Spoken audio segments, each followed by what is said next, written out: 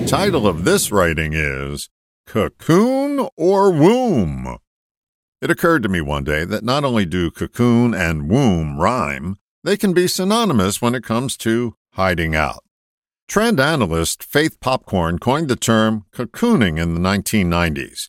It described the shift of people socializing less outside the home and making their homes more comfortable, like a cocoon.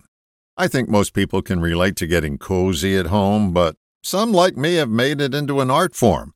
Like elevator riding, this has its ups and downs. The up is you get to become more comfortable in your own skin and don't need a lot of outside contact to feel alive. The downside is you miss a lot of the evolving world because yours has stopped turning. In and out is a game of balance.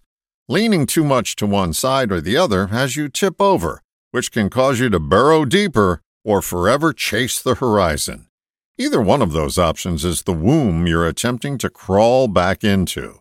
The good news is that you're not at the point of no return if you stop and recognize where you are.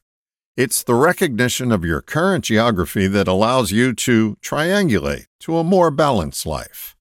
Seeking the womb is an attempt to avoid life rather than live it. Whether the womb you seek is inside or out, it's a pursuit that will keep you off balance, and the safety you seek will always be out of reach. They can't hurt me in here is the mantra of the womb dweller.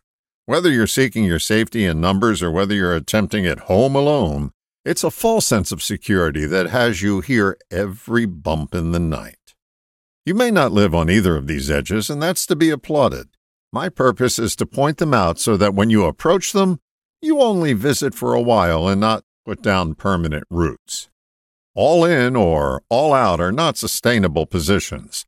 They're filled with unrelenting tension to shore up your location, when what you really need is a wombless vacation. All the best, John.